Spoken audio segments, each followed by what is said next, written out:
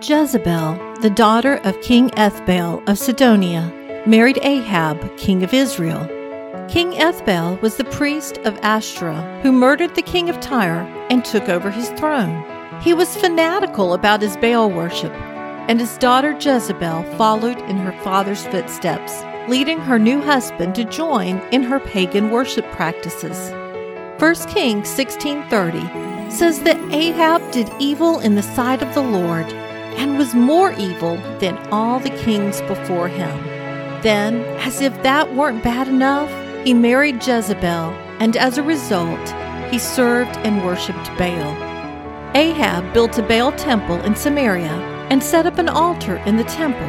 Then he made a wooden image to worship. Ahab did more to provoke God to anger than all the kings of Israel before him. We've seen the influence of pagan wives over their husbands, but Jezebel, as queen, stepped up to do her own leading. She decided to make sure that all of Israel worshipped Baal as well. So she sought out and ordered the death of all prophets of the Lord. How she must have rejoiced as she watched the murder of all those men of God. She thought that by ridding the land of the prophets, she could influence all of Israel to her Baal worship. But God isn't so easily defeated. Jezebel may have thought she won the battle, but she seriously underestimated her opponent.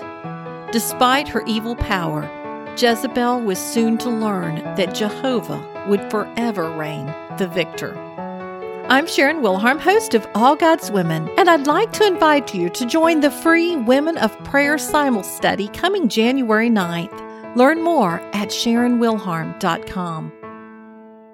If you enjoy listening to All God's Women podcast and radio show, you're going to love my brand new Women of Prayer Bible study. Get to know the character of God by studying the prayers of women in the Bible. Grab your copy today, available in paperback and Kindle.